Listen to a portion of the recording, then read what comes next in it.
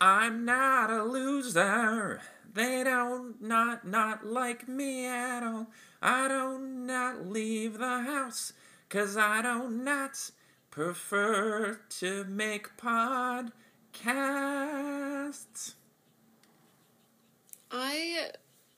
I just can't believe your insistence on not only singing, but singing things that are so out of your range. I rehearse this so much, but once you get on that stage, you have a different voice than the one you have off the stage. Not true. You know, and it's like, you, like, What? this, Just that shut song down my... in particular, that song in particular, like, you could have picked another part of that song that was just, like, lower within your natural, like, register. But no, you decided to go for, like, the finale of that song, like, the crescendo that is, like, all the way up here that you're, like, had to screech into. You're really starting maybe our most hyped, excited episode. Us personally. No one else, just us. Right. Like, with this, Yeah, you leave me no choice, Carter. Like, I'm just baffled. We can't fight in front of the Spongebob musical. Okay, not in front of the kids. Right. Welcome to the Disney Desk, everyone. I'm Carter. And I'm Sydney. And as I just said, this, like, in terms of episodes, me and Sydney are personally excited about. In terms of ones that are, like, our most anticipated, I think this, if it's not number one with a bullet, is definitely number 2, 3, or 4. You know, I mean, do you mean within Summer of Sponge, or just, like, in everything we've ever talked about? I would argue. I would agree that overall, like, this might be one of the most important to us personally that we ever talked about on the show. Yeah. Yeah, I mean, like, honestly, this was the whole excuse to do the Summer of Sponge. Like, pretty literally, much, we would just have this, like, big bullet point on our list of possible episode topics for, like, whatever month. And we would just keep being like, not here, not here, not here. And then we're like, screw it. Whole month, this is the event episode. Yeah, as we were planning this month out, like, you know, we kind of go back and forth about, like, well, what about this idea? What about this idea? Like, this was just, like, on the calendar. Like, no, like, this is the first thing on the list. Like, duh. Obviously, we're doing this. Like, that's the reason for this. I mean, we are closing in on doing this for a year. This was probably one of our original ideas. Like, our OC, like, if we did it our first month of existence, it wouldn't have surprised me. Right, exactly. I'm glad that we've had time to meditate on it and pad it out with this themed month. I think it deserves. I think SpongeBob deserves the way that we are choosing to honor it with an entire themed month. So, did we mention what we're doing today? I think I mentioned it in our little our little quarrel there, but. Ladies and gentlemen, for today's episode of The Summer of Sponge, we are talking about SpongeBob SquarePants, the musical. Premiered on Broadway in 2017 after a 2016 Chicago run. Music by various, lyrics by various, we will get to that. Book by Carl Jarrow, and directed by the incredible Tina Landau. Yes. This is interesting because this is one you've seen live, or at least you've seen pieces of it. You've gotten to it. I haven't yet. My only introduction to this is the live taping of it that aired on Nickelodeon in 2019, I believe, and now it is on Paramount Plus. Shout out to Paramount Plus for being the number one streaming service in existence right now, for having all of these. Everything that we're talking about today can be found on Paramount Plus, so if you're not sold yet. Yes. Yeah, you know, it's funny. Like, I guess we can front load our history with this show. So I was still living in New York when the show first came to Broadway. You know, I like, that was still in my phase where I'm like, SpongeBob, ugh. Really? What is the Yeah, like, there was a period where I was just kind of like, it's over, it's Jover, it's Batover. I always take for granted, like, how recent your coming back around is. Like, I always... To everything. To everything, yeah. So, to hear, like, as recently as 2016 you felt that way is, like, so interesting. Yeah, no. Like, because I heard about it when it was in Chicago, and then it came in 2018, and that's right when I was literally taking animation classes and really getting back into the craft. Mm-hmm. But here's the thing, folks. If there's one thing I love more than animation, it's musicals. Like, I love stage shows. That is kind of one of my passions. I'm probably doing a cast pod show where I just talk exclusively about Broadway. And... yeah, you know, I was going through my photos. I ended up seeing the show twice on Broadway. One in March of 2018, so, like I would say, like, kind of close to, like, the middle of its run. And then I came back when it was announced that the show would be leaving in December of 2017. And I saw it one last time. So... that, including those 2 times, and the live broadcasted version, I've seen it too many times. Like, on top of other... Is there such thing as too many? No. Honestly, that is one of my big takeaways rewatching it. Yeah. Like, man, so many of these moments are just achingly rewatchable, where you're like, I'll just keep this one song on loop over and over Exactly, again. Yeah, it was a... well, we can talk legacy about it later, but yeah, it was an incredible, like, you know, obviously by the time I'd seen it, the hype was, like, through the roof. People were like, no, it's good. This is it's good. Like, good. Right. Yeah, it ended up, in its year, it got nominated for 12 Tony nominations, which tied it for the most with Mean Girls at the 72nd Tony Awards in 2018. We'll talk about that, because I have some... thoughts about that. Mean Girls, yeah. Well, Mean Girls and that year on Broadway in general. Oh, I see. Yeah, like, at that point, people knew it's like, no, this thing isn't a cash grab. This is, like, an actual thing. And I just remember, when you sit down, and we'll talk about it when we're going through, like, the story, there is just 1 or 2 moments at the very beginning where it feels, you can just feel the electricity in the room picking up. Like, that sort of, like, rare... I described it with a couple things, like... seeing Giannis Antetokounmpo play when he just puts his head down and starts moving, or like seeing James Monroe Englehart on do Friend Like Me, where you just feel the audience just get revved, like there's an electricity shooting through the crowd. And that happened so early in that show, where you're suddenly looking around and you're all like, are we all witnessing this? This is happening, right? Yeah, this is it's happening to us. Right? Yeah. All right, we've got to get into Internet Minute. Yeah, you know what? We're starting the podcast too soon. We're going too deep into this. Yeah, like, obviously we're excited. We have so much to talk about this show. I am so nervous and excited to finally talk about this. Right. But before the curtains rise on the show, it is time for another Internet Minute. Carter, tell us what your Internet Minute is for today. All right. I have 2 pretty quick things for today. The first is a combination of talking Bob Iger and talking the state of the industry again. As many of you know, the SAG-AFTRA strike has begun. Contract talks have ended.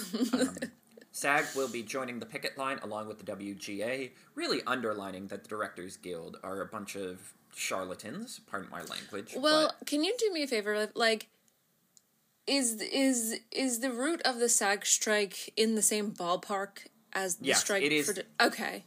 Honestly, 90% of it is the exact same stuff. Okay. Honestly, so much of this just centers around...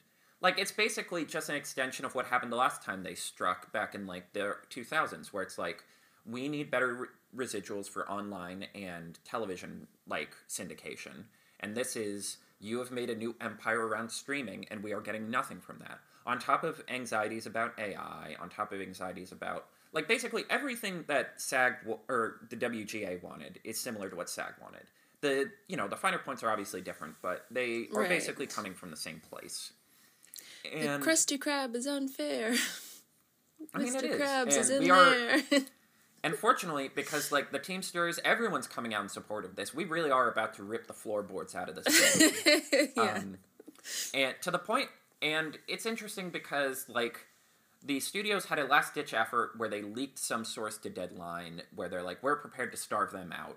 And then realizing how bad that sounded, and how bad it sounded that they're trying to basically get the government to play strike busters like they did with the rail lines. Mm-hmm. Like, they came out and were like, that anonymous person didn't speak for all of us.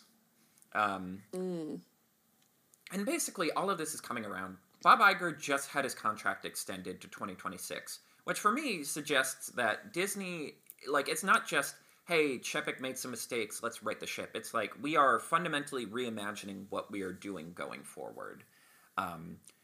And it also comes with a article from Variety. Disney CEO Bob Iger says writers and actors are not being quote-unquote realistic with strikes. It's disturbing to me. And people have dunked on this quote, and it's deserving to dunk on, because, you know,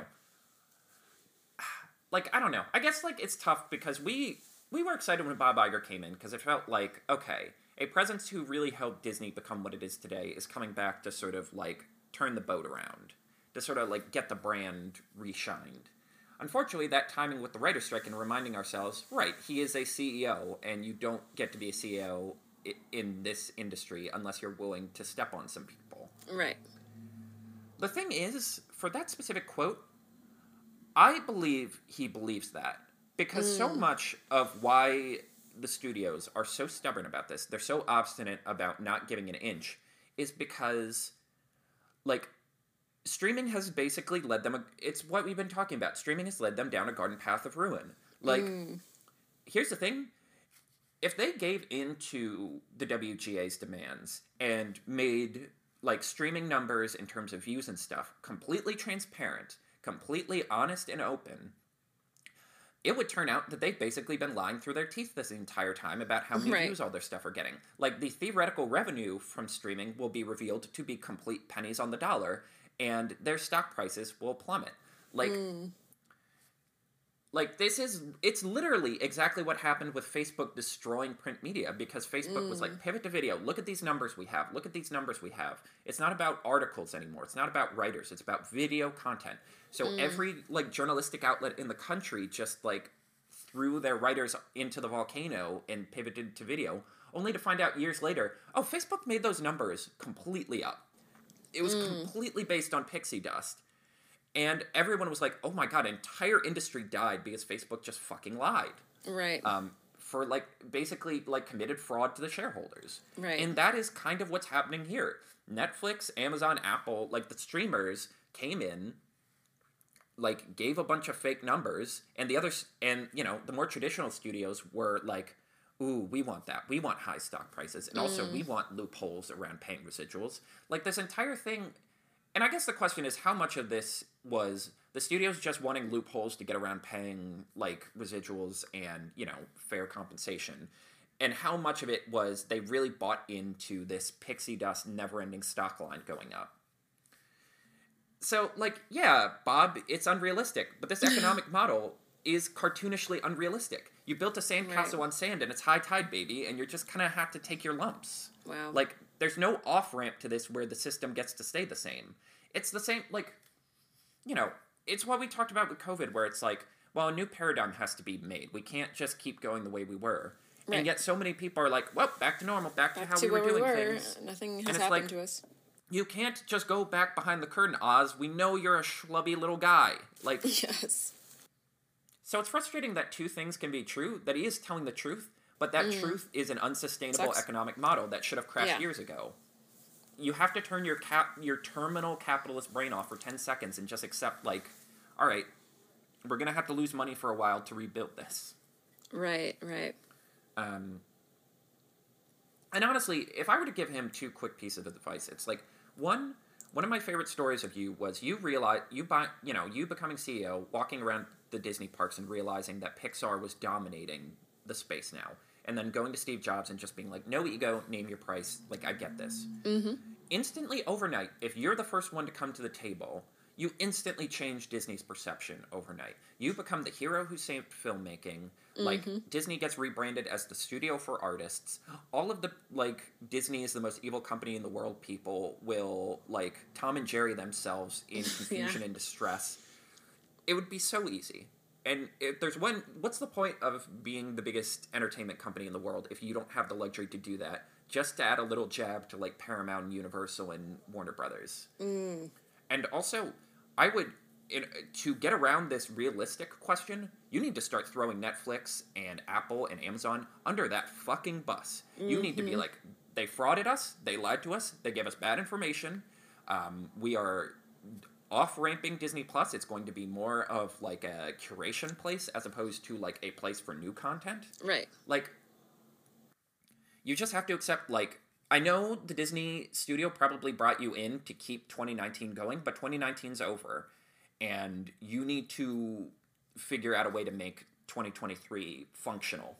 And just a quick other thing for me, I finally did get to see Elemental. I won't say too much here. Again, it's another one I want to do, like, a full written piece about, but I will just say it is a utterly charming, beautiful little film. I think the most extreme thing I've said about it is it is Zootopia if it wasn't written by neoliberals. Because Zootopia very much has that energy of, like, we elected Obama and racism is over. And every now and then, a no-good Nick will come in and, like, make problems. But as long as we stick together, we can overcome them. Whereas Elemental is, like, the bones of Western civilization is built on the exploitation of the underclasses.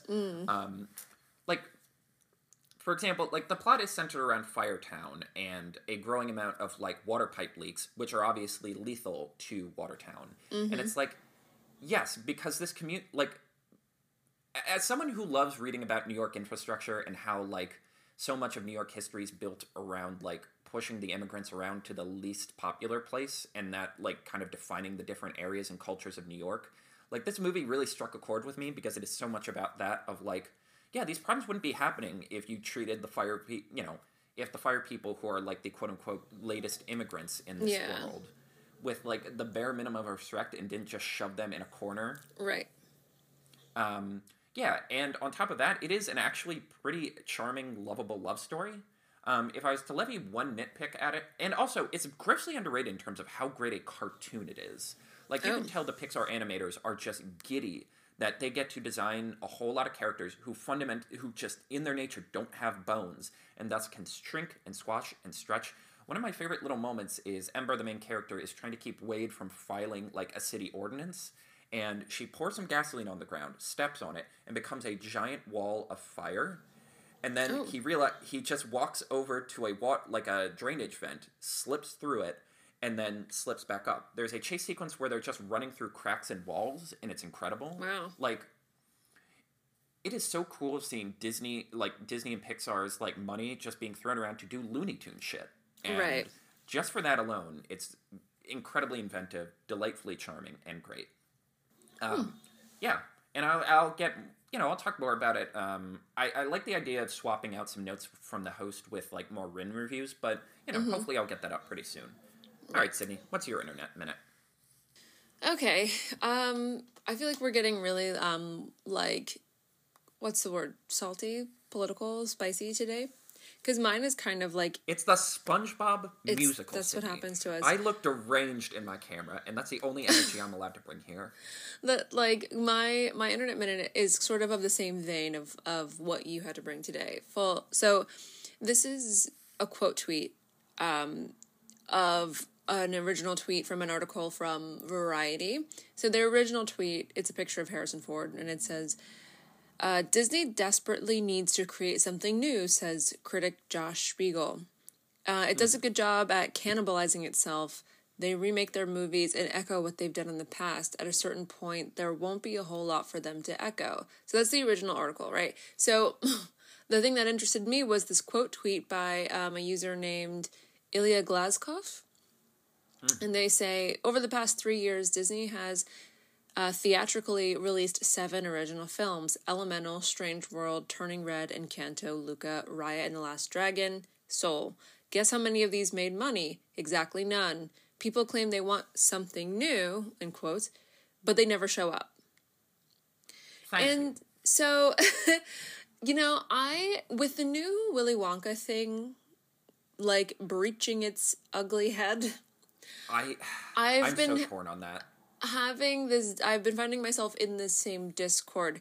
It's weird that this is the thing, like, it seems like this Willy Wonka thing seems to be the thing, like,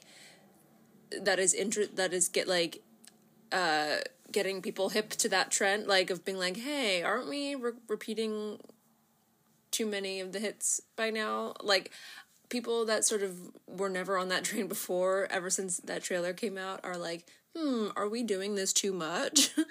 And, yeah, which is a shame, because it's directed by the guy who made Paddington and Paddington 2. So, like, I'm like, fuck, this is going to be super charming, isn't it? But I'm also going to be annoyed watching it. Yeah, I was kind of annoyed by this trailer, but anyway, yeah, I've been finding myself in the same discourse, with, like, in this, do we want new stuff? Do we want to play the hits? And, where does that come from? Like, what's missing? Where is the gap in here where people are still feeling that are people really craving new? Because this person has a excellent point that people aren't showing up for the new.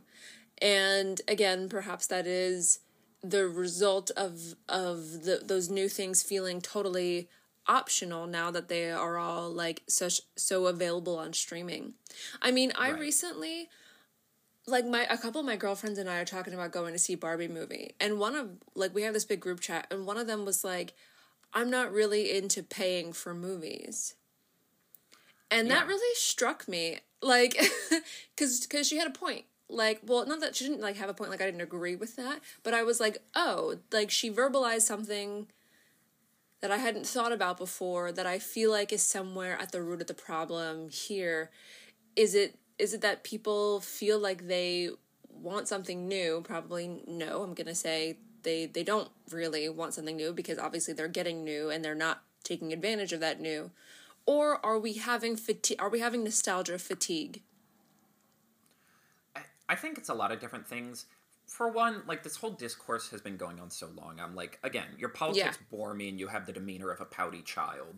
Mm-hmm. And, like, again, because I've gone so nuclear about, like, this current strike, any conversation about what's wrong with Hollywood that doesn't start with, we let the streaming vipers into the hen house and now all the hens are dead. Yeah. Like, I don't want to hear it. But, like, that's the comment, you don't like paying for movies. I mean, that gets to the fundamental problem here. You know the most insane stat that I got from Elemental? It is now outgrossed Encanto. And think about how, like, popular and, like, mainstream Encanto is. But you forget, like, it did not do that well. Yeah. Like, on its initial release. And then just became a hit on Disney+. And it's like, yeah, that's the fundamental problem we're facing right now. Mm-hmm. Where it's like, yeah, when you train people that they can see something in a month and a half, and it's not something that's, like, an event or, like... Right. You have to avoid the spoilers. It's just not...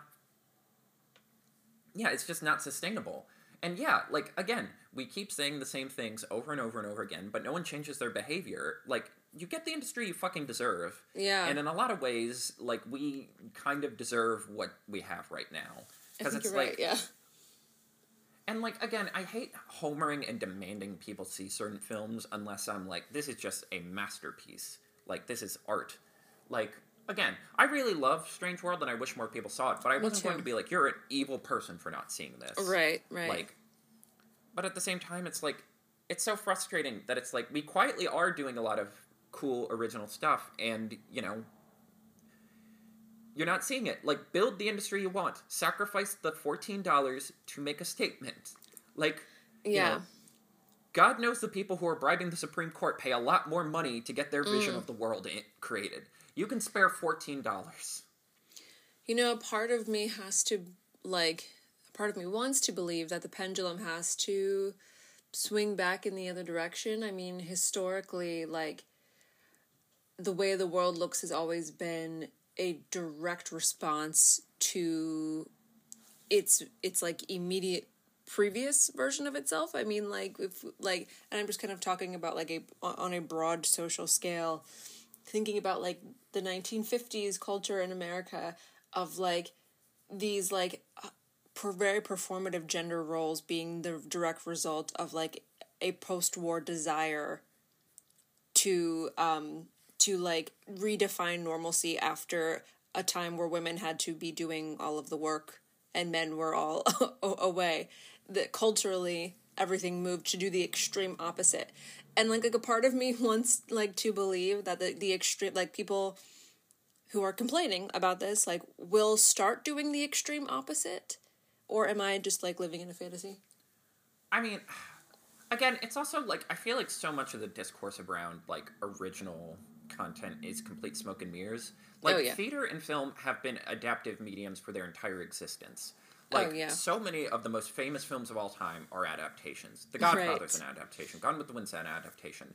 Hell, Hitchcock's only Oscar-winning film, like, the only film he got Oscars for, was fucking Rebecca, a book. Like, this isn't new. It's just, in the age of media, and you just have, like, certain things shoved down your throats a lot, it feels new. Like, it feels... Fucking Jaws is based off a book. Like, everything, like, so much of what we consider classic cinema is adaptation, but we just don't want to admit it. Is this the result of, like, us as millennials, like, being in the, what I would call, like, the consumer class now, like, coming of an age where we're just, like, living long enough to see the patterns of repetition? I mean, probably. But, like, because I'm, like, I would love to just ask someone, like, were you having these discussions when Return of the Jedi was coming back in, like, the 80s? Like, were these the things that kept you up at night? We didn't have this conversation for A Star is Born. And that's, like, the third version of it. The fourth, actually. That wouldn't... Yeah, you're probably right. Yeah, and actually, this is a very convenient discussion for SpongeBob the Musical, because when we talk about, like, its like, legacy, there's actually a very similar discussion where it's like, no, you only care about this when you decide it's something to care about. Yeah. Like, when it's something, like, branded and obvious, but you get tricked into seeing adaptations of things all the time, and you just don't notice it. Hell, like... And it's also, like, again, it's perception, because it's like Greta Gerwig doing Little Women feels different, because it's like, yeah, it's another Little Women adaptation, but it's this auteur doing it. Mm-hmm. Yeah. Mm-hmm. It's like, art. She's doing a Barbie movie, and no one's like, ugh, they're making a Barbie movie now. It's fucking Jover, man. I mean, you want to talk about adaptations. Like, Barbie movies are a thing already. Yeah, they've been... Barbie's had so many movies. If we hadn't done Summer of Sponge, one of my ideas was going to be we just pick 3 of those and watch them. The Barbie cinematic universe? Yeah. Yeah, and then like... Well, I was like, there's nothing we could do for Oppenheimer, so it's less fun. The Barbie Life in the Dreamhouse series is unhinged. Like, truly crazy. Yeah, you see the clips from those, and you're like, oh yeah, that's why they said yes to her on everything and didn't push back on this.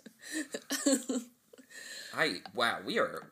Ooh, oh my god, you can tell we're like, we're fucking off the walls right now, guys. I hope like this energy is carrying through the microphones because, like we're ready to go. Do you have any other thoughts about this discussion, or you know what? Is it time to? I'm ready to dive in. All wink, right. Wink. Yeah. The house lights are going down. The ushers are quickly moving to their little corners. Right. Let's start the show.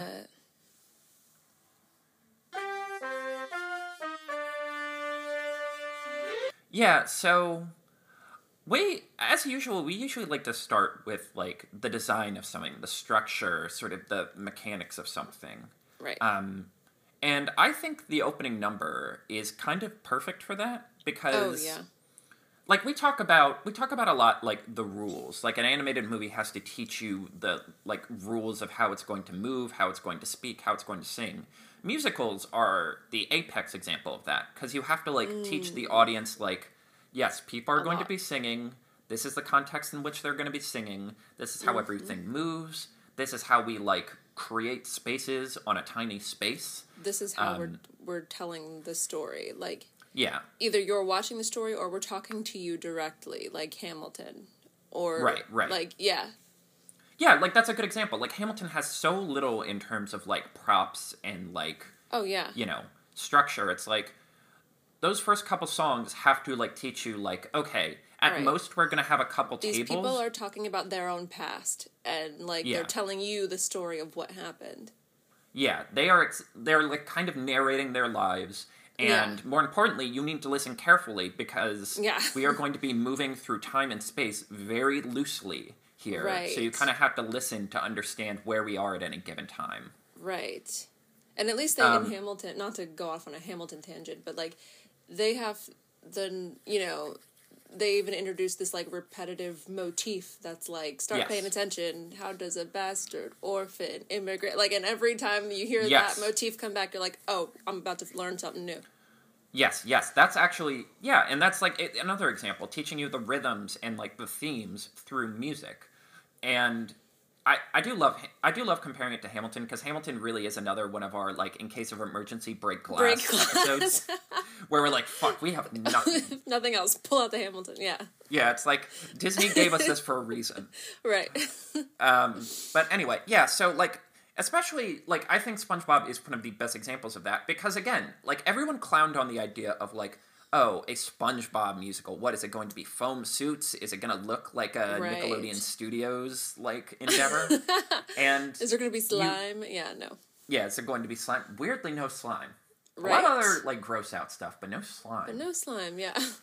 But yeah, you get into the Palace Theater, which I think is still under renovation since then, because SpongeBob closed, they immediately closed the theater for renovations, and then COVID happens, and then they have to restart.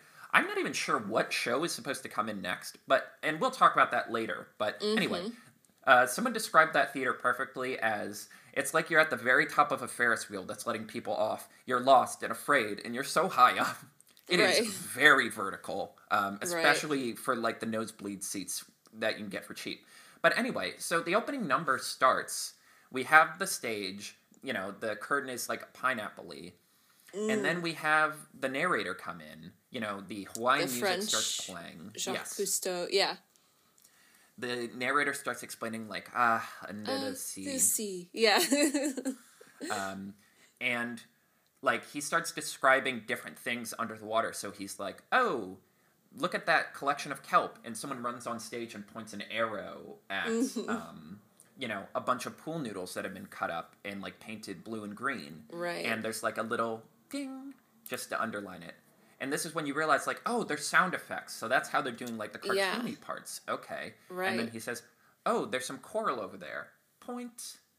And then throughout the opening number, which really is my favorite number from it, Bikini Bottom Day, we just keep having this thing where the narrator will explain, like, oh, and here's a pineapple. And one of the most incredible creatures lives down here. The common the sea tree sponge. dome. Here we are. Yeah. Home to Sandy Cheeks, the squirrel. Right. And then they do another ding. And just as you keep going, they reintroduce you to the idea of SpongeBob. It's right. And I like this kind of starting from scratch. I like that this isn't just like a cut and paste adaptation of what we know from the SpongeBob series, and that it sort of recreates the root inspiration of SpongeBob by sort of taking this, like, oddly, like, National Geographic type, like, it's sort of delivered as if it's, like, a kitschy type underwater documentary.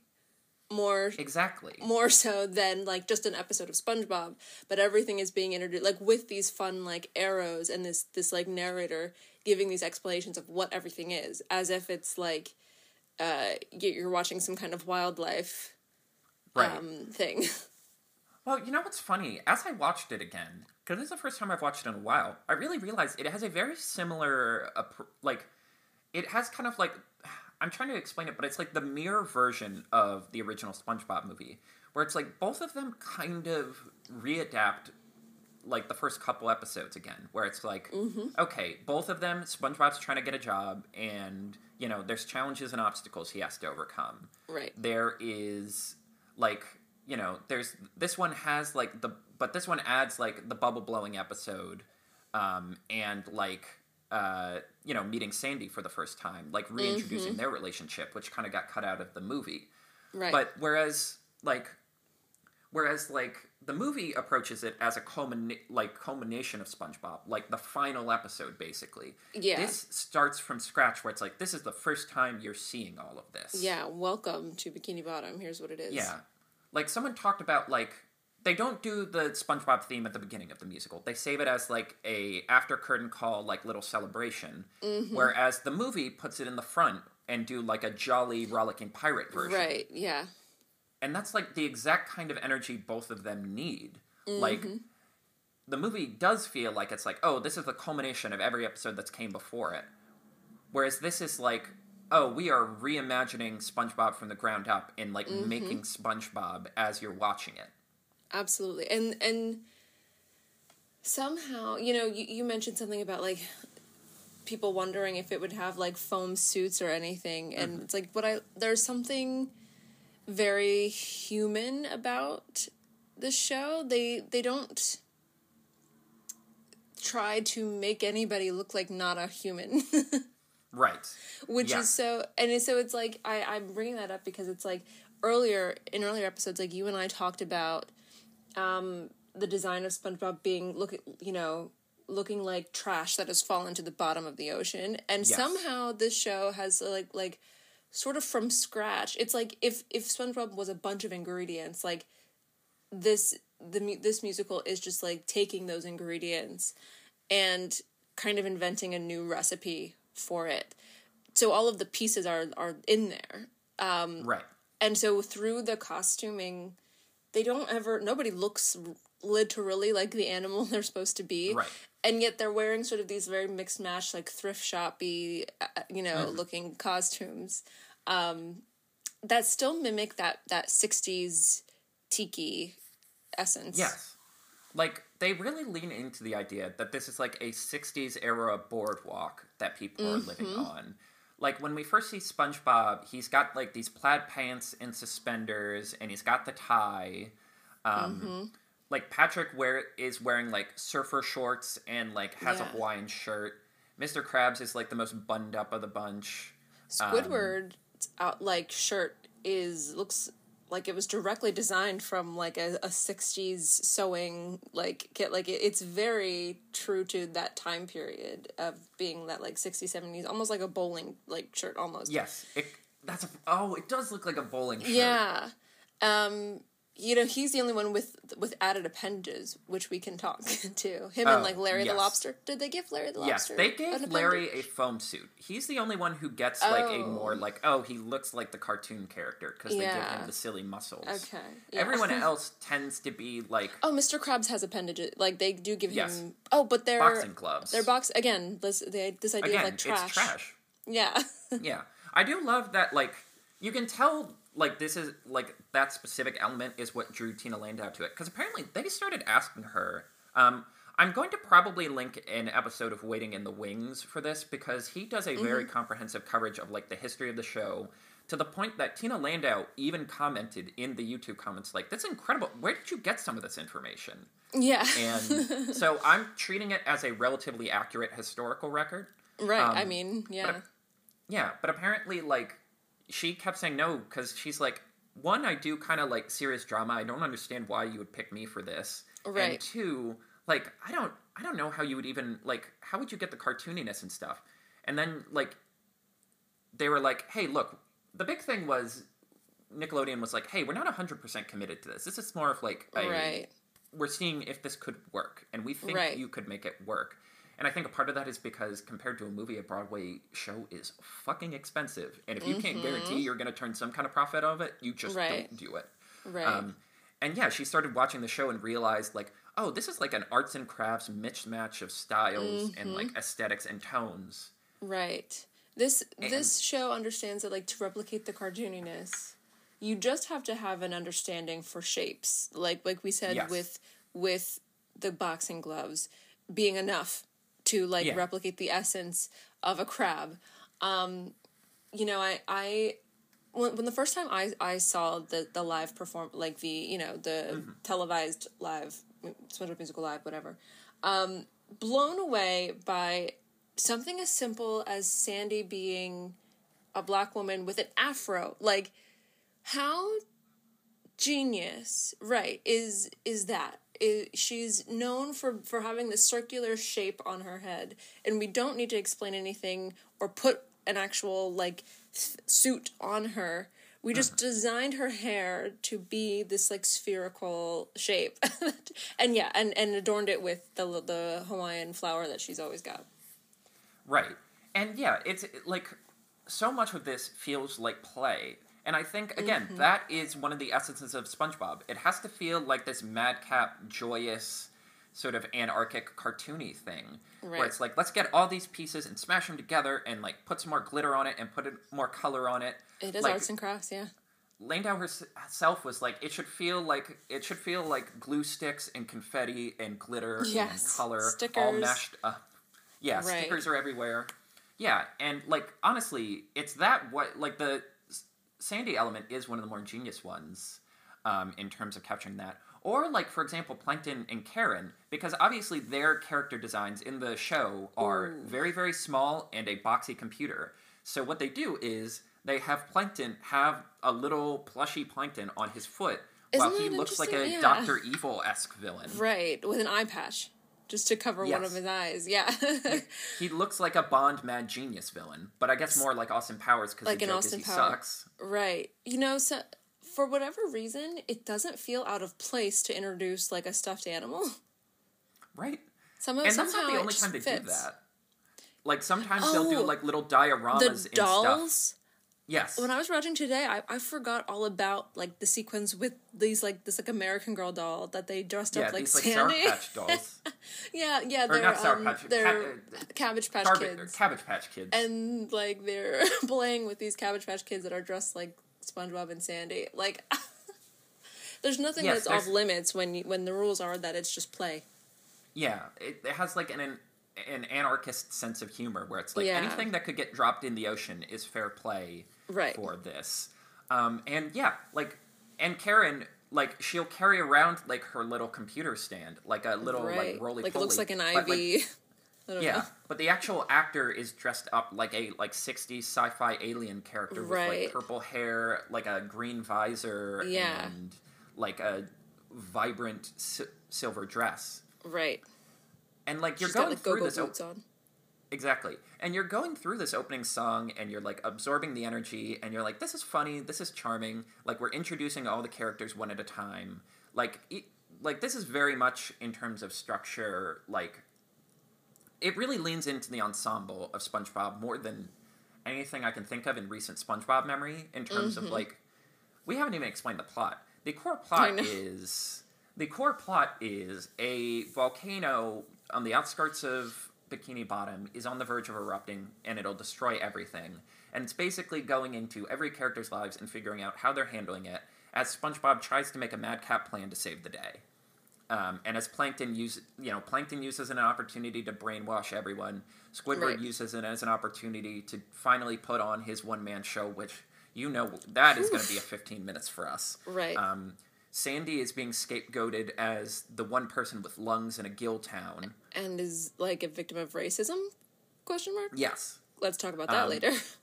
Yes. Patrick has inexplicably become a cult leader. Started a cult, which is so... As he does. Is truly the most Patrick thing. And again, we'll talk about that. Like, let's circle back to that. But it is so on brand for him to have started a cult. That makes sense. Yeah. But, like, you're getting introduced to these characters, and they're setting up the establishing threat. They're doing the visual... Like, I would argue one of the differences between this musical and a lot is, like, more of the language is less musical language, and we'll talk about, like, how the songs work, but, like, more visual movement and sound effects. Like, they give very specific, like, color codings, very specific movement codings, and very specific, like, sound effect motifs for every character. There's a guy on stage doing sound effects. As a part of it. Yeah, which, not only the conductor, like, for the orchestra is also sort of a part of the show, interacts with the characters, hands them props, they talk right to her. Yeah, the sound effects guy is just, like, slightly off stage, but is within view. They interact with him, too. Can we talk about the shape of the stage? Yes, that's what because I was leading right into that. Oh, yeah. Yeah, because for the beginning of the song, it's just the pineapple background on the curtain and, like, this little, like, outstretched part that goes around the conductor. And, like, they use that to, like, indicate transitions or, like, we're moving from one place to another. Again, it's the language of, like, okay, here's how we're jumping from location to location. And there's a bit in the song, and this is the moment where, like, I just became a true believer in this musical, where SpongeBob's moving, and he's, like, saying hi to a bunch of random characters, like, hey, Larry, hey, Old Man Jenkins, hey, Mrs. Puff, hello, Maestro, hello, Guy making the sound effects, hello, Sky. Yeah, he does, like, a little, He does, like a pop block routine with the sound effects guy, yeah. Hello, Sky, hello, Flowers, hello, Bikini Bottom, and then the curtain raises, and, like, everyone's on stage, like, frozen, just before, and, like, a drum riff cues them in. And this, you realize how big the stage is, and how big this musical is, where you have all of these different, like, even more costumes than you think. People, like, wearing traffic cones on their heads, with a million little, like, fake octopus legs. People are, like, a starfish is, like, twirling in the sky on, like, wires. Yeah. Like, cast members are running into the stands waving around, like, glow sticks. Yeah. They have those tall, like Lion King-esque, I've seen those in, I don't know what they're called at all, but they're, like, on these huge poles, and they kind of look like birds flying around, like, I guess they're kind of meant to be, like, jellyfish, I don't know. And yeah, you immediately are like, oh, you realize how big this is, where it's like, yes, this is arts and crafts, but instead of having 11 minutes, you have a Broadway, like, budget to just play, and we're going to have fun. Damn it. Yeah. You are going to be cackling and giggling by the end of this. Right. Okay. So we've established... I know, we've established all that. So let's circle back to some of the specifics about the story itself. You know, I remember you mentioning a while ago, when we used to talk about this, the kind of the genius of making the conflict be, like, sort of an external force of nature. That is, like, how successful or how you can more easily tell a story when it's like everyone is evenly facing the same exact risk. Right, because it's like Plankton's the villain because he's trying to brainwash people, but he didn't start the volcano. Like, this is just his reaction to something. Right. This is how he naturally reacts to a crisis. To the point where there's a bit at the end where SpongeBob goes, we're alive, Plankton, and thanks for your concern. It's about time someone around here has some decency. And you're like, he's not wholly wrong. Right, exactly. But, you know, it matters because the SpongeBob musical, it's not a new theme at all. And we talked about this for the SpongeBob movie and in sort of the overarching themes of SpongeBob in general about other people believing in you, about your ability to believe in yourself when it seems like nobody else does. It is a musical about kind of what is it? Persevering when you are quote unquote like outcast, or you don't fit in, or you don't move through the world in the ways that other people do. Like at its core, this is no different than what SpongeBob has always been about. It's just the musical aspect of it just gives it so much more depth, and it really like sort of inspires this really visceral, like, emotional reaction. At least in me, I feel very it's something about it. It almost feels silly to be so emotionally moved by a musical about SpongeBob, but it's about getting to win. When everyone thought that, like, you wouldn't. In so many ways, this show wears its chip on its shoulder. It feels like they announced it before they had written a single word, which we know is not true, because apparently this was workshopped a lot in terms of, like, they're like, we're basically going to spend a year just having people come in and do movement and, like, color tests and basically be like, yes, no, yes, no. They described it as, like, when they were making the Miami Vice TV show, they would just have, like, a connoisseur come in and point at things and go, that's Vice. Right. That's not Vice. And basically be like, all right, what is SpongeBob in this context? And it is so interesting because I really have locked in on this idea that you've presented throughout this series of, like, SpongeBob in a lot of ways, like, is about how, like, the weirdo or the outcast has that secret ability to save the day when you least expect it. And what I like about this show is it has that. It really is, like, we are going to go through a lot of, like, the original episodes in terms of tone and pace and broad structure, but show each character in a new light and kind of find a hidden aspect in all of them we haven't seen. Like, for SpongeBob, it is that insecurity of, like, he kind of knows he's the weirdo. He kind of does know, like, people see him differently than everyone else. And it's him trying to figure out, like, what is that special trait I have that makes me unique? You know, he brings Patrick and Sandy on this team to, like, stop the volcano.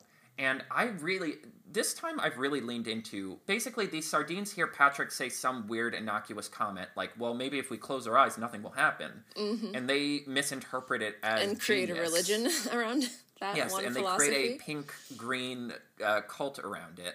Right. And it's like, right, because so much of early Patrick is being, like, the smart guy. He's, like, SpongeBob's, like, sage older guardian figure. Like, or just a pothead.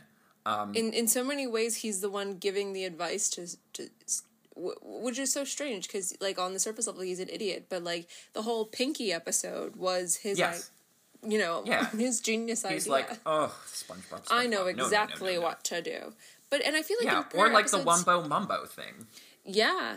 I feel like he's done something similar to this before. Like, remember when, like, that weird episode, like, in the later seasons when he had his brain, like, taken out and put back in, and then he was suddenly just, like, a quote-unquote genius, and that, like, kind of got the ego, like, got to, like, he also has always had this, like, easily swayable, like, ego issue. Yeah, and that has gotten him in trouble. That's, like, the secret of this show. You see these, you're like, they just move the spotlight in a different angle, and you see a different, like, contouring of their face, and you're like, oh, this was always here. It just needed to be spelled out in, like, confetti cannons and neon lights. Right. Like, yeah, Patrick has always had that ego and that feeling of, like, well, why don't people listen to me? I'm smart. I have good ideas. Right. You know, like, yeah, you're, like, thinking about the core of, like, SpongeBob as a character, and about, like, you know, you just said something that stood out to me about him knowing that he's weird. You know, as I was re-listening to the soundtrack and the song "Just a Simple Sponge," and we will get into the music of this, which is such a moving "I Want Stuff" song. But there's a line in it where he says, "So what? I'm a sponge. It's what I want to be."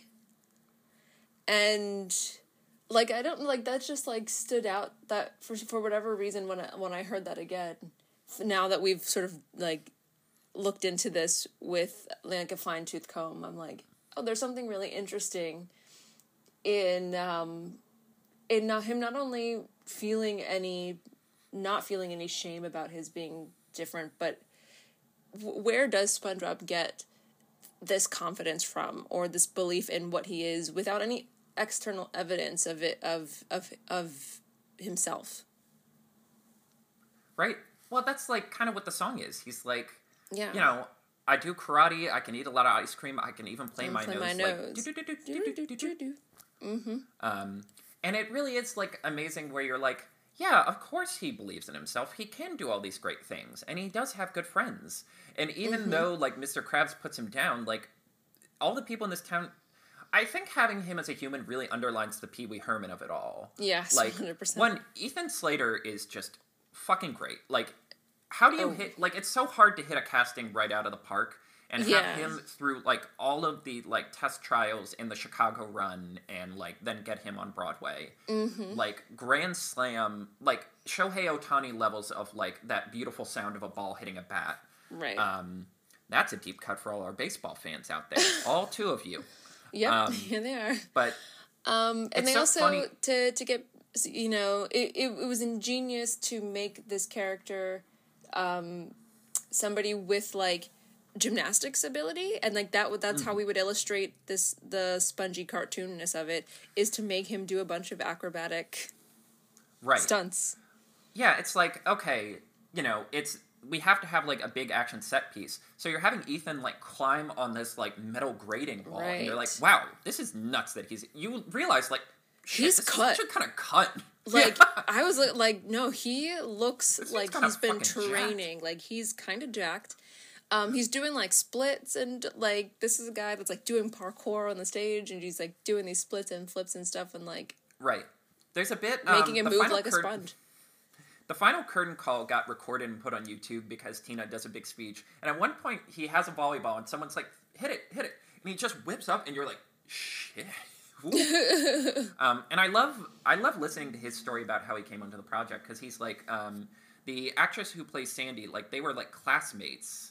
Oh, no way. And, yeah, and he got apparently, Lily Cooper, who I believe is not in the recording you've seen, because at that point she was on Broadway with Tootsie, which I also saw her in, which I actually kind of like that show. I know it's very controversial for a number of reasons, but I actually had a good time with it. Anyway, so... they send Ethan Slater, like, a dummy script, basically. Because, you know, when you're working on a big IP, sometimes you'll send people, like, you know, rehearsal sheets or, like, audition sheets, and they'll have, like, different names.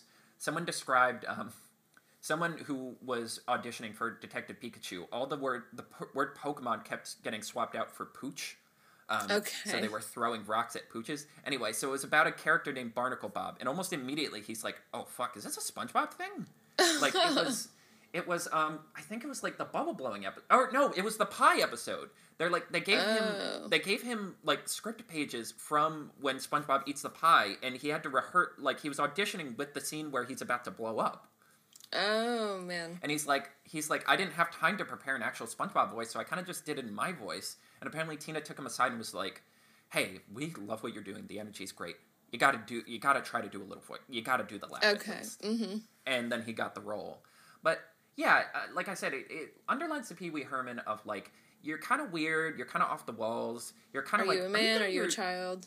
Yeah, you're kind of... are you getting your jelly beans off to this? Because there's, like, the bit where he gets shaken up by the earthquake, or the, like, volcano's, like, seismic eruptions, and he goes, I kind of liked it. And I'm like, are you getting your jelly beans off right now, young man? Obviously, yeah. But at the same time, you're like, yeah, he does worm your way into... he does worm his... you see how he just worms his way into everyone's heart, because you're like, damn it, you try so hard, and you have such a pure heart about all of this. Right. You know, I think what this musical really has, like, highlighted to me, something that I've always kind of gone back and forth about in my mind when thinking about SpongeBob, like, because it's so easy to be like, oh, there's a SpongeBob in all of us, like, are all of us some version of this? But really, when I think about it, there's so much similarity. There are so many similarities between SpongeBob and Squidward. And sometimes I think that we are actually all Squidwards.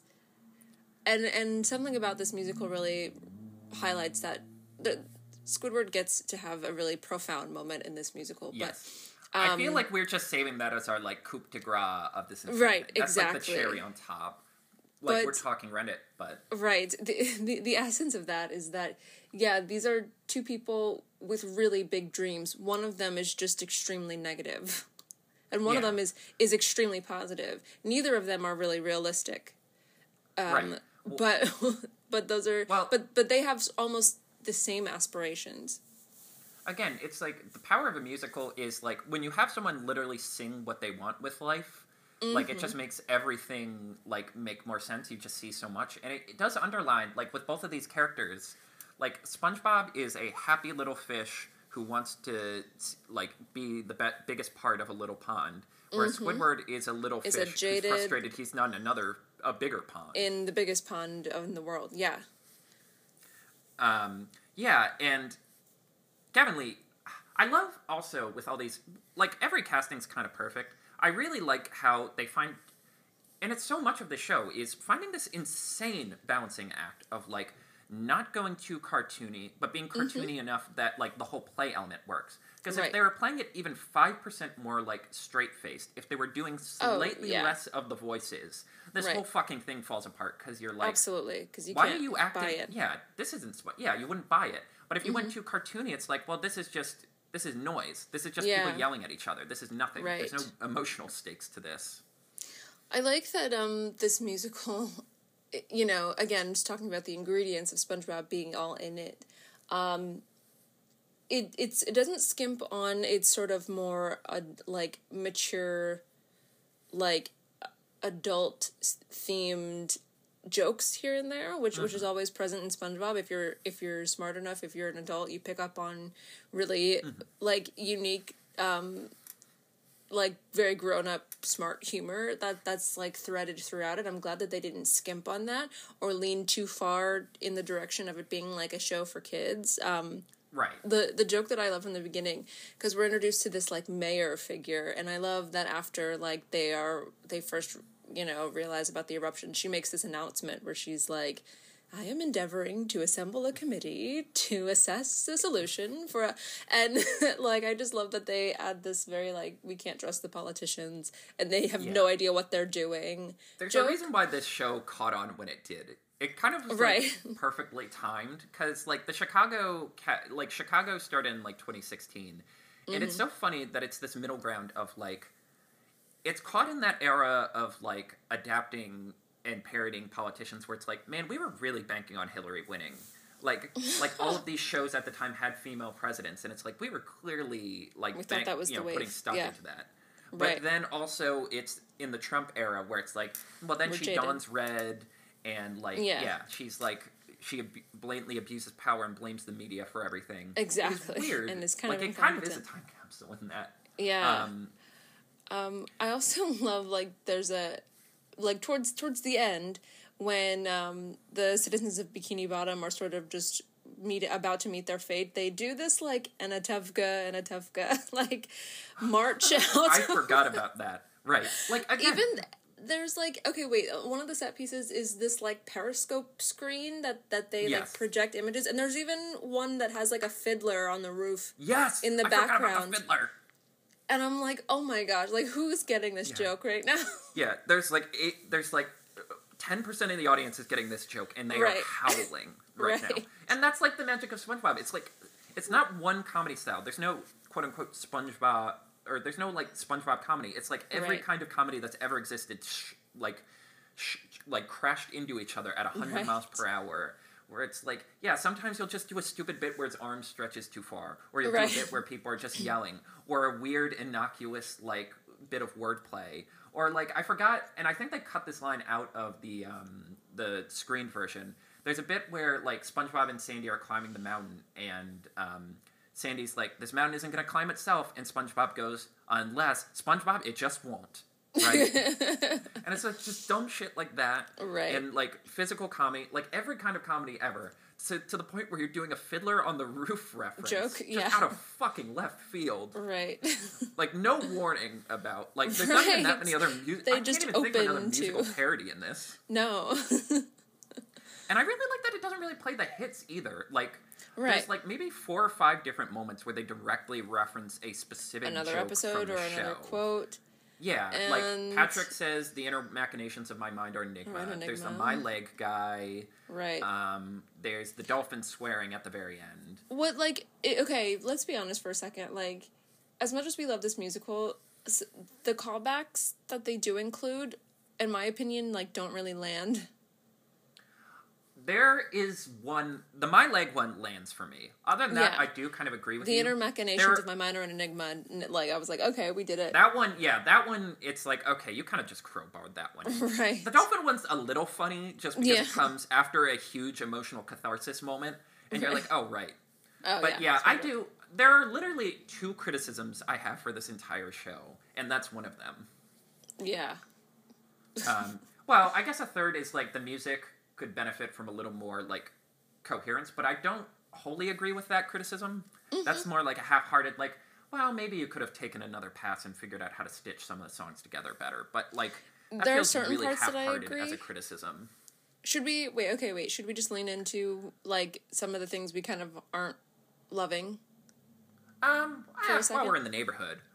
Plus, we can use that as an excuse to springboard and talk about the music. Yes. Okay.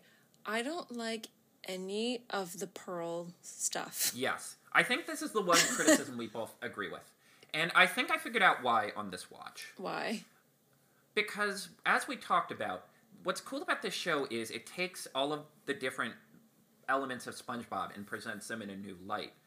The Pearl Mr. Krabs stuff is the only one that doesn't really do that. Yeah. That is the one where it's like, we're doing the same beats. Well, with Mr. Krabs, it's the same beat as it has been. Money, money, money, money, money, money, money. Mm-hmm. And Pearl, like... And it's interesting because, like, I don't think of Pearl as a main character in SpongeBob, but when you look at all the original pitch drawings, you see she's right there with, like, Plankton and Mr. Krabs, and you're like, oh, she was originally intended to be, like, a regular, wasn't she? Right. So, like, her whole thing is she just wants to, like, be a teenager and then, like, have her dad appreciate her music. It's just kind of... It's the one part of this where it's like, we need to... What are we doing here? Yeah.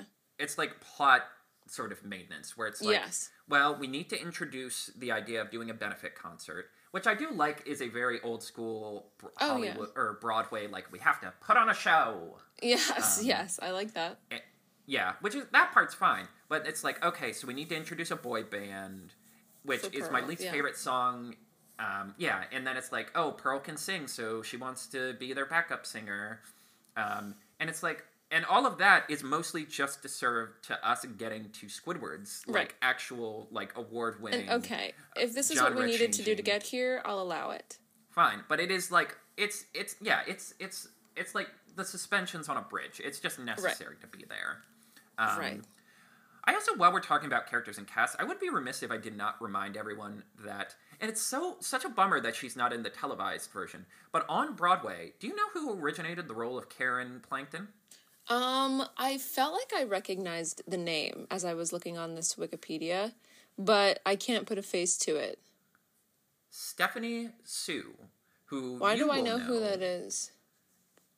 So, she is the Academy Award winner for Best Supporting Act. Oh, she was only nominated. I forgot Jamie Lee Curtis won. She was the Academy Award nominated actress for Everything Everywhere All at Once. Oh, yeah. Oh, yeah. I could not put a face with that, but yes. Why does her wiki not have her picture on it? It is weird. I also forgot she originated the role of Chris. Yeah, right? How insane is that? Yeah, that is insane. I'm also seeing multiple different spellings for her name. Maybe that's why I didn't even put that together. Cool. She's also, like, kind of more... I feel like she's kind of more known for her Broadway stuff, because she also originated the role of Christine Canigula for Be More Chill, which was, like, supposed to be the next big teen musical, but, like, its Broadway run just kind of fell flat in its face. Which I will give... Nickelodeon and everyone credit for doing the trial run in Chicago first and, like, actually identifying things that needed to improve. Like, because someone once said, like, when you go to Broadway, like, because an example is, like, American Psycho, they just skipped doing an off-Broadway run and went straight to Broadway, and it's like, oh, we didn't fix enough. This is still a mess. Right.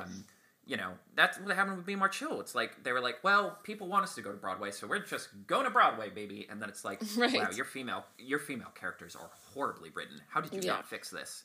Your problems don't get smaller, they get bigger, as someone said. Or your problems don't go away, they get bigger because the stage is bigger, as someone said. And yeah, I think that is one of the advantages. Like this feels like a show that's been polished to a damn near shine. Like, we criticized it there for a minute, but it's like... But that's about it. That's it? Those are the only criticisms? Right. Should we talk about the music really quick? Because we haven't explained We've got to. Yeah. Listen, this soundtrack is inexplicably padded out with, like, dare I say, legends of the music industry. Let me read off some of these. It seems odd. Like, it's not odd, but it's like, it is amazing that these people were gathered to write a musical about SpongeBob. See, here's the thing. I don't necessarily agree with that, because it's kind of, if you're going to do a SpongeBob musical and you're not going to commit to having one person write all the music, this is kind of perfect, because when you look over the history of SpongeBob, it's like, they do get a lot of guests. They get a lot of musical guests. They've always had celebrity guests as well, like being on the show. Right, and it kind of tracks that you would do a sort of jukebox musical in the sense of, like, it's all of these different artists, right, but they're writing original songs. So just to read off the names, Jonathan Colton, who is like a sort of folk comedy songwriter. Apparently he was brought in after the Chicago run as like sort of the main musical voice to sort of like do extra lyrics and kind of clean up. He wrote like all the reprises for Bikini Bottom Day to give it a little more cohesion. David fucking Bowie. Plain White T's. Like, hold for applause. Yeah. T.I., Panic at the Disco, Alex Ebert, Cyndi Lauper. Cyndi freaking Lauper. Yolanda Adams, The Flaming Lips, Sarah Bareilles. Steven Tyler and Joe Perry, like the main two creative voices behind Aerosmith. Right. Lady A, but you know what? Let's not hold them. Yeah, let's not hold that against. Right. We didn't know. It's okay. Nothing is perfect. Yeah. John Legend. They might be giants, of course. And then, of course, we get a song at the end, and we can describe this scene later with a original from Tom Kenny. Like, when I say, I mean, don't get me wrong, you're right, I'm glad that this is like a jukebox soundtrack with legend of this industry, but it's just like, I'm impressed. I'm impressed with the likes of this class. For every weird song, for T.I. to Yolanda Adams, like that's okay. I have to pause there. Like, I don't know if I've ever given context to you about who Yolanda Adams is. Like, but anybody who was raised listening to gospel music in the Baptist church, like Yolanda Adams is a legend. Is sort of one of the originators of what modern gospel music is. And for her to write a pretty straight-faced gospel song for Patrick Starr to sing to his congregation. Fat pink star. For his cult. Like, yes. Something about that is so hilarious. Sardines. And but she just wrote a gospel song. Like, it's not even a cartoonish. Like, it just sounds like a song that you could hear in church. No. Like, they're all played very straight-faced. They're played in terms very of, like, straight character emotions, and even the comedy songs. Right, and I'm just impressed. Like, wow, she just wrote a proper gospel song for Patrick Starr. That's amazing. Yeah, I mean, I think, like, again, it captures like the sort of rebellious, anarchic energy of SpongeBob. That they managed to get all of these people to do sincere, genuine songs for their show, but also that they got everyone to do one song. Because there have been celebrities doing musicals before. Famously, Spider-Man Turn Off the Dark had, like, Bono and The Edge doing all the music. But, like, it makes more sense to convince an artist to do a whole soundtrack. Like, it's insane to be like, we need exactly one song. Right. And the fact that it, like, works as well as it does, because, like, there is that challenge of, like, once you get the songs and put them in, there's only so much you can do, because you can't just keep asking these guys, can you rewrite this part? Can you rewrite this part? Yeah. And, like, there's only so much you can be allowed to change it without, like, getting involved with a lot of, like, rights holding. Mm-hmm. What are some of your favorite songs? I mean, obviously Bikini Bottom Day is my favorite from the soundtrack. One. It's a good one. It is, as far as, in terms of, like, the SpongeBob canon, that is one that I think should be put alongside, like, all of the, like, songs from the show as, like, this is just a standard of the Sponge now. Right, exactly. I am very partial to BFF. I like BFF too, yeah. I mean, this was going to be us naming each song. Right. Because When the Going Gets Tough is just a special moment in the show. Right. It is one of the moments where the creativity and silliness comes to a head. Where, like, Plankton just, like, straight up has, like, a hip-hop dance break with his own, like, dance crew. And, I mean, like, I remember this going viral on Twitter. Like, when the live one, like, hit online. And just this moment of people who had never seen the show being like, he did what he had to do. Like, this, like, Plankton really ate that. Like, wow. Yeah. I do think it is amazing seeing people, because, like, one of the big strengths of the show was its Twitter account very much understood the assignment. And it is always so fun seeing people who have no visual or, like, artistic context for the show being like, wait, what the fuck is this? What is this? Yeah, this is what they're doing on SpongeBob Musical? Yes. Yeah, like, and he has, like, the little Plankton plushie on his foot, and he's doing, like, all of these moves, and you're like, this is... It's actually insane that they got away with this, and critics liked it. Critics weren't just like, what the fuck is this? Yeah, exactly. Just a Simple Sponge is a really emotionally moving piece. I forgot that Panic at the Disco was on this. But I think it's sort of a perfect I Want Stuff song. Right. Yeah, and it's like, as we're talking about it, I realize how much of, like, because I talked about, like, instead of having a lot of specific musical motifs to, like, stitch everything together, it is, like, the visual language that ties everything together. So much of how all of these work is that the staging is so strong. Yeah. Like, because we go from this Plankton bit of, like, having these background dancers and having his little, like, plushie on his foot. Right. To SpongeBob having all of these neon glowing sponges. Like stars, blacklights, to do, like, shapes and motions and, like, serving as his, like, chorus for this number. And you're like, yeah, that is how we're stitching all these together. Having this incredible staging and this incredible visual language to make all of this feel like it makes emotional sense together. Right. I actually think Hero Is My Middle Name is, like, one of my favorites. Because it's just a fun little bop. Like, it's just kind of a vibe. I think that's also the advantage. All these songs are just good.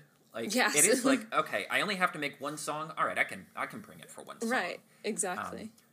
Yeah, and I like, that has one of my favorite visual jokes in the entire show, because it's like Patrick, Sandy, and SpongeBob all coming together and being like, we're going to save the day. Yeah. And just as, like, the final chorus builds up, like the little instrumental interlude that gets you to the final bombastic chorus, SpongeBob and Sandy do cartwheels, and Patrick takes a step as if he's going to do it, and then does like a little Mario jump. Right. And the audience loses it every time. And, like, this is absolutely a show that if it goes on tour, you really should see it with an audience, because so much of the energy is just the audience just completely buying in. Losing by it, that point. Super Sea-Star Savior, I love, because, again, in terms of taking all of the elements of SpongeBob, right, the weird ham-boning obsession that always seems to follow Patrick around. Right. So they give him a tambourine, and he just starts ham-boning. Right, which is amazing. Like, I forgot, like, until we had to come back and rewatch this, about the tambourine bit. And the ham-boning in the middle of this, like, gospel number that feels so larger than life when they have all their dancers in these, like, in their cult gear. Right. Like, it's amazing. And they're doing this weird, like, like, it's not sign language, but it's, like, they turn, like, have, like, a hand dancing language. What do they call them? Are they supposed to be an enemy, or, like, or no? Sardines. Sardines, yeah. The anemone is in Squidward's number, but yeah, they give them this weird, you know, it reminds me of Finding Nemo. Those are also, aren't those those are anchovies. But like that like small fish find like a way to communicate as a mass through like movement. Like, they don't have the brain capacity alone to communicate, but if they form a group, all together, they basically become a hive mind. Right, exactly. God, which is such a weird thing. And then tomorrow is, honestly, another one I thought was very grossly underrated, as I came back to this on another viewing, just because it's another one of the ones that gives everything, like, a sense of musical integrity, because it does, like, go through all the characters and their wants, and then does a little reprise of Bikini Bottom Day. Yeah. It's also, like, and we'll talk about this as we get to Poor Pirates, because we're just going through all the songs. Yeah. We also forgot to mention No Control, which is just a fun song, and I just appreciate they got David Bowie for this. Right. Yeah. We know. One of my little nitpicks of, like, I would highly recommend watching this on Paramount Plus, but at the same time, like, some of it's cut out, right? Yeah, they cut and change a lot. Like, a lot of the best jokes get cut out. And this random bit with Patchy doesn't really make sense. So, so the Paramount Plus version starts with, like, a really cute animation of Patrick, SpongeBob, and Squidward sitting in the theater and being like, no chewing, no this, no that, you know, be a respectful guest. And it's, like, a fun little bit of animation.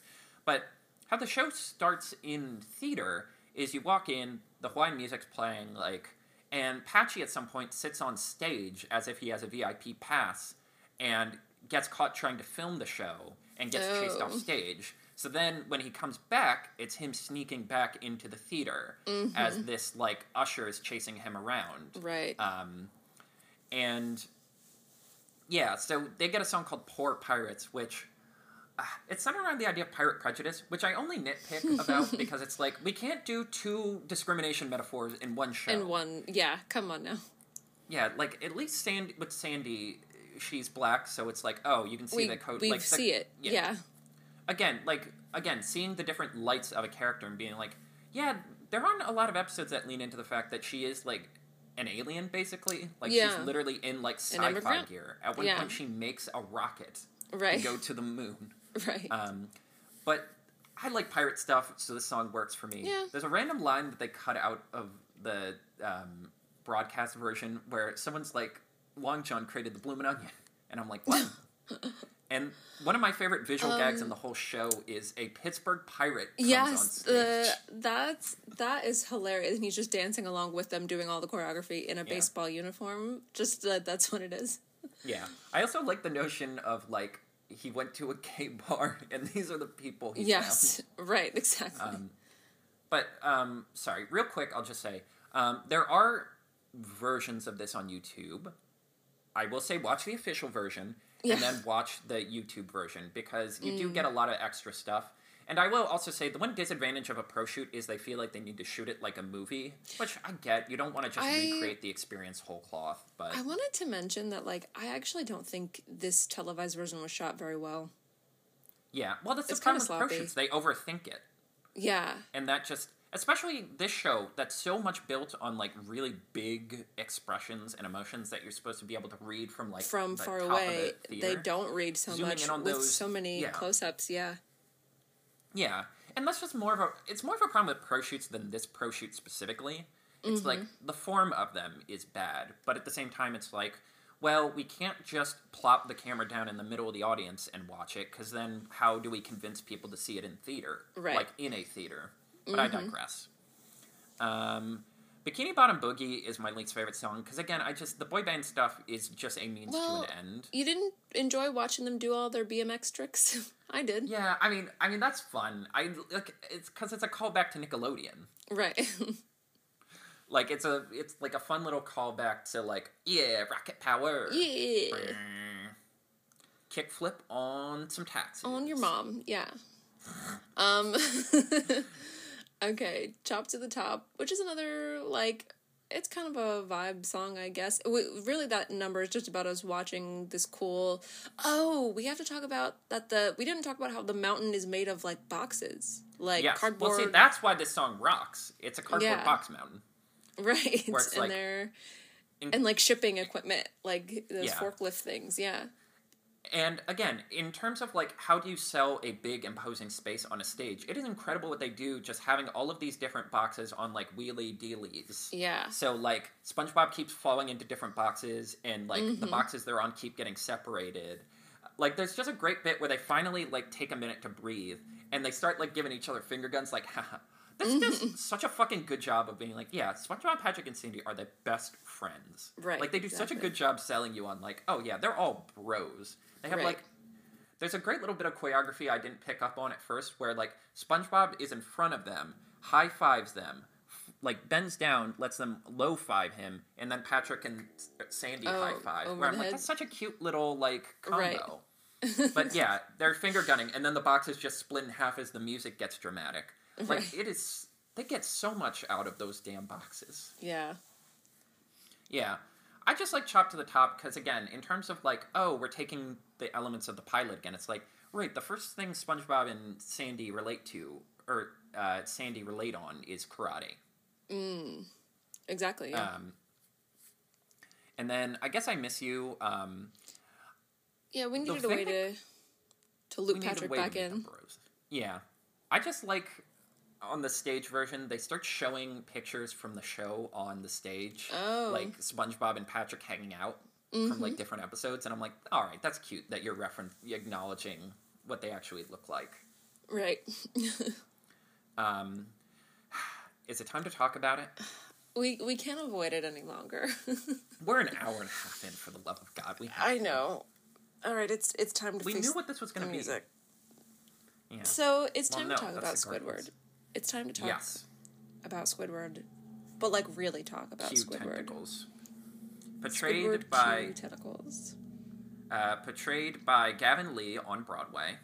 Who does a miraculous job. We haven't mentioned what Squidward looks like on stage and his costume pieces. Like, yes. Perhaps the most visually inventive thing the whole show does. Oh, yeah. So he essentially operates with 4 legs, which I think is right. Like in the show, yeah, he's got 4 legs and 2 arms. So, and according to Steven Hillenburg, like Squidward is intended to be an octopus. His name is just Squidward. But anyway. There's just less fun puns with octopus. With Octoword or whatever. Anyway. Yeah, so his own front... Gavin's legs are in front, but he's sort of, like, harnessed into these, like, extra 2 legs that are, like, mirroring him behind him. Like, and they're attached so that they, like... They have, like, knee joints in them so that, like, when he bends his leg, the same appendage on the back also moves... like, in the opposite direction, if that makes sense. You'll have to see it for yourself. Yeah, if you've seen one thing from the show, you've probably seen the legs. They basically jerry-rigged, like, a 40-pound harness to mimic his leg movement. Where its legs basically become little, like, almost diamond pendulums. Yes, exactly. That's what they look like, diamonds. Yeah. One, he's great in terms of sound effects, because they get these specific Squidward sound effects to a point... to a T, like that. Right. But yes. So his entire thing for this show is, and I love on stage, like, they introduce him, I believe, what do they call him? Gemini Miserable. And he's like, no, this fry cooking gig is a temporary thing. Right. I've been working on a one-man show, Tentacle Spectacle, the musical. And I love that it's like, of course Squidward would, like, his version of a Broadway show would be, like, a review. Bold and brash. Just, like, yeah. It's like 1 star just on stage doing bits and singing and dancing. All night. Yeah, absolutely. So they keep underlining this idea that back when he was a kid, they used to call him a loser a lot, and his mom kept encouraging him that one day he would be on stage. Mm-hmm. And after he gets in a fight with this boy band who leave... and all hope seems lost. He's at his lowest put in charge of the show. Like, he's put in charge of stage managing the show. Yeah. And he's trying to figure out a way to sort of use it as an opportunity to get himself an opportunity to perform. Right. And once the boy band calls him a loser and he blows up at them, they decide they don't want to do this anymore and leave. Mm-hmm. And do you want to describe this? Because I think you are the one who made me appreciate this isn't just a fun song. This is a profound song. It's not just a fun song. Like, this is, as interactive of a show as this musical is, for an entire song, the proverbial fourth wall comes down. And we all get to participate in Squidward having his day in the sun. And it's so weird. Okay, well, first of all, let's talk about the song, I'm Not a Loser, by They Might Be Giants, which for those of you that have ever heard the music of They Might Be Giants, it makes so much sense for them to write this song, because a lot of their music is sort of like kitschy, like wordplay, storytelling type music. And so this is a song where he speaks in almost exclusively like double negatives and triple negatives, which makes sense because, as we mentioned before, he's got just as many dreams as SpongeBob. He's just a negative pessimist. And so it is hilarious that the whole song is him like explaining himself in all negative terms. And but like if you were to do the math, do the algebra of what he's saying, like he is talking about not being a loser. People do like him, and the reality is that he is not even alone in this present moment. Like, that's kind of the core of the chorus goes, I am not all alone. Yeah. But if you think too hard about that, that'll confuse you. And it's like the audience gets welcomed in to this experience where, like, if this is what you were talking about in the beginning, where you're looking at the people to the sides of you in this audience, and you're like, are we all experiencing this together? Yes, right. We are. This is happening. That rare moment this is when happening. Experiencing a piece of art where you're like, you all we're are part of this, it, right? Yeah, we're in a moment right now. We are all experiencing a moment. So what literally happens is that Squidward is joined by these sea anemone, I never pronounced that right. Who have googly little eyes on their hands. Like little puppets on their hands and feet with Google eyes, and they come to comfort him. And they become, first of all, they're wearing hot pink feathery costume, yes. Obviously. They are the most flamboyant color you could possibly get. Absolutely. And, this just turns into Tentacle Spectacle, the musical, where Squidward jumps into this bombastic, show-stopping number with incredible tap dancing. I mean, we talked about him wearing a 40-pound piece. And he does all an four of those feet have taps on them. And and he does this absolutely acrobatic tap number in this thing. So like this show is the culmination of everything he's ever wanted. He's dancing, he's singing, he's playing the clarinet. Good. He's playing the clarinet well. Like yes. We've never heard him play well. It's like a good solo, right? Like right. The joke is he can't play it well. Is that he's kind of bad at it. He does this miraculous jazzy show-stopping. There's even a kick line. Like, it is the epitome of, like, the most stereotypical Broadway showstopper. Yes. And he gets it. His name is in lights. Broadway, it's the most theater kid you could ever theater kid. Right. His name, Squidward, is in lights, flashing lights behind him. He even gets to say, "Look at me now, mama," like, in the middle of it. And when you tie that all together with the lyrics, I'm not a failure. I don't not have talent. Right. And what are some of the other lyrics that like, if you really listen to what he's saying, you're like, yeah, like, it's not the case that no one cares. When others see me, they don't see a nobody that isn't there. Like, and then you realize, like, we are on Broadway. Right. The meta element. This is what you described. The meta element comes into it. Like, this is where it becomes meta. We are on Broadway right now. Squidward made it. Like, forget everything else. Forget everything you've seen before this. Forget everything that will come after this. Forget about the musical and the volcano. The Squidward that you have been watching for the last 20 years made it to Broadway. Right. And you got to witness it. Like, we're witnessing it. We're witnessing it happening. And it's true. He is not a nobody that isn't there. He's not a failure. He makes it. He did it. And who cares in what convoluted way he arrived here? He arrived. Yeah. One of my favorite little movies is called Waiting for Guffman. It's about this, like, small town community who are convinced beyond reason that a, like, Broadway sort of, like, critic is going to come to their town and see their little stage, like, musical show. So they blow the budget trying to make it the most amazing thing they can. And you, like, follow the lives of all these people who, in the end are mostly content to go back to their regular old lives, but, like, clearly hold in their heart this little moment of creativity, this one moment where they could finally just have the breathing room to, like, create and perform and express themselves. And that's, like, the kind of stuff that makes you realize, like, Squidward is a grumpus, but, like, he is incredibly relatable. Deep down, we all want to show what we can do. All of us, deep down, especially in our generation, have an aching sense of creativity we want to get out, and we want to show the world that we're special. And, like, to have this moment where Squidward just gets to do it. Like, uninterrupted, one of the reasons why, no jokes. Yes. He just no gets jokes. To be there. Yeah. Like, they literally have a joke at the beginning of the song where they say, "You're not delirious with despair." And then after that, the cynicism for just any cynicism, any, like, jabbing, any poking fun, earnest or otherwise, just cuts off. And we get to see it. I think, like, it's one of the reasons, and, like, maybe we'll talk about this episode depending on our Patreon's choice episode. Like, it's one of the reasons why the Bubble Bowl episode works. For one, Squidward isn't kind of an antagonist to SpongeBob. It has an antagonist above him who's like, "You're never going to make it." And he does make it. This is, like, that energy, but taken to its most logical extreme. Having this moment where all of the music stops and we just hear tap, tap, tap, tap, all of the tapping on double time because he has 4 legs. And it's just building and building and building.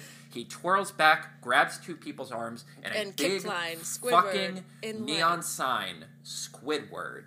And you're like, Yeah, he the is conductor a star. hands him a top hat for that, like, yes. last, like, cherry on top. I think it really struck me when I first saw this. I kind of had the, like, it's all, like, woke up in my brain all at once, because before, like, it really gets going, like, in the beginning when he's going through, when talking to himself, like, he has a point where he motions out into the audience to say, like, I'm not all alone, like, you're all watching me, like that is kind of where, like, the veil comes off, and where he, like, ties in the entire room and everybody in the room with you. Yeah. And, you want to know why it made me cry this time? It makes me cry every time.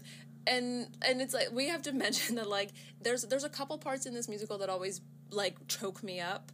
And for whatever damn reason, this I'm Not a Loser bit makes me cry every time. I absolutely break down. Right? Because, again, we all just want that one little moment where we get to say, look at us now. Yeah. Like, you all were wrong. I'm fucking amazing. And the part... Because, we've had to go back and watch a lot of episodes for this, and I've been holding this card since episode 1, the first week of July. So, the opening episode, we don't see Squidward right away. It's SpongeBob and Patrick to start. And as SpongeBob approaches the Krusty Krab, we see our, like, nominal antagonist, like, sort of the spoil sport of the show for the first time, Squidward Q Tentacles. And what is he doing while he's at work? The first time we ever see this character, he is cleaning graffiti off of a window at the Krusty Krab. And do you know what that graffiti is, Miss Barkley? Was it, like, Squidward is a loser or something? Or, like, or it was a picture of him? It's a caricature of Squidward with the word loser under it. And for, like, 5 minutes, 8 times a week, Squidward gets to put on his tap shoes, look out at the audience, and say, not today. I am not a loser. Not today. Yeah. Ugh. Fuck. It just gets me to my core, because if he can, like, it's really, like, this is the Squidward we all know and love. And if, like, you have to have a moment where you're like, if he can do it. Anyone can do it. Like, I can do it, you can do it. Like, this is the part where you have to just, like, if you're not bought in by now, if you haven't bought in, like, get your wallet out. Then SpongeBob just isn't for you. Yeah, then SpongeBob's not for you. Like, thank you, have a nice day. Yeah. But buy in to yourself. Right? Because Squidward made it all the way. He made it all the way. Literally the biggest possible stage he could be on. Absolutely. All right, hold on. I know. Give me 1 second. Okay. Fuck. And then, like, what's crazy is, after that, we have this incredible moment of athleticism from Ethan before we get into, like, the ending of the... So, they solved the volcano thing. Sandy creates a bubble thing. And for me, and I'll get into why the fact that it's bubbles kind of gets me. And they realize the town is ripping itself apart because Squidward has told everyone, "Oh, the band's not here. We're not going to be able to raise the money to get out of town." And they all just start beating the ever-loving shit out of each other. Old Man Jenkins gets crushed by a giant bouncy ball. Right. I forgot to mention that. Which is, that's like, insane. Like, they just flatten him. It's so weird. Yeah, they have a flat cutout. And again, it's like, well... If you don't understand this is SpongeBob at this point, then again, you just probably didn't get SpongeBob. But one of the things I love about the stage version is they have these Rube Goldberg machines, because of course SpongeBob has Rube Goldberg machines, where you watch the balls that get thrown onto the stage, like, go through, like, 7 whirly-dirlies and, like, hit a zippy zappy, and then get kicked. Like, the final gear is a giant orange bicycle that whips around and flicks the ball on stage. It's actually really cool. But... horribly impractical for any traveling version of the show or any smaller scale version. You literally had to build that into the theater. You can't do it, yeah. But yeah, SpongeBob comes down, and again, this is like everything the show has built up to, inexplicably built up to this moment of SpongeBob just being like, yeah, you know what, maybe our device isn't going to work and we're all doomed, but we're all here together, and, like, if we don't have each other, then we don't have anything. And then he starts singing Best Day Ever from the show, co-written by Tom Kenny himself. And you just... like, the fact that they bring it all back to the show at the end there. like, really, really gets me. As he's just, like, dancing. Like, SpongeBob literally just goes around and does, like, a little dance with all of, like, the characters. And we get this moment where it's, like, the final minute before the apocalypse happens. And instead of an explosion, bubbles fall down from the ceiling and just fill the audience with bubbles. And I think there's something so fucking pure about that, because it's like one of the first episodes of SpongeBob is just this silly little bit where Patrick and SpongeBob are making balloon animals out of bubbles. And it's like, that is the essence of SpongeBob. Just like the most innocuous little thing being an avenue for the most joy and creativity you could possibly have. Right. And then SpongeBob points, as he's singing, points to Squidward, who of course dives right into it and kicks off the final chorus of Best Day Ever. And you're just like... yeah. We're all in. Yeah. And then, at this point, it's just pure emotion. At this point, the entire show is just pure, raw emotion. I know. Where you're like, okay, I'm completely bought in. And it's I'm amazing loving every little bit. Think of everything we've talked about on this show, like Turning Red and other things that have, like, moved us for one reason or another. Like, this is the thing that's, like, pulling all of this out of us. Yeah, this is where I'm like, I need to stop and breathe, because if I don't breathe, I'm going to start crying again, or pass out, or throw up, or... Right. All like, the above, yeah. And then, we go into... They're like, let's put on the show anyway, and it just becomes this cacophony of everyone playing instruments together, and you're like, this is the exact kind of energy this arts and crafts project needed to end. Like Whoville, Yeah, it's like this Whoville, like, everyone, like, playing their own little instruments. Sandy has a guitar, Patrick has, like, some cymbals...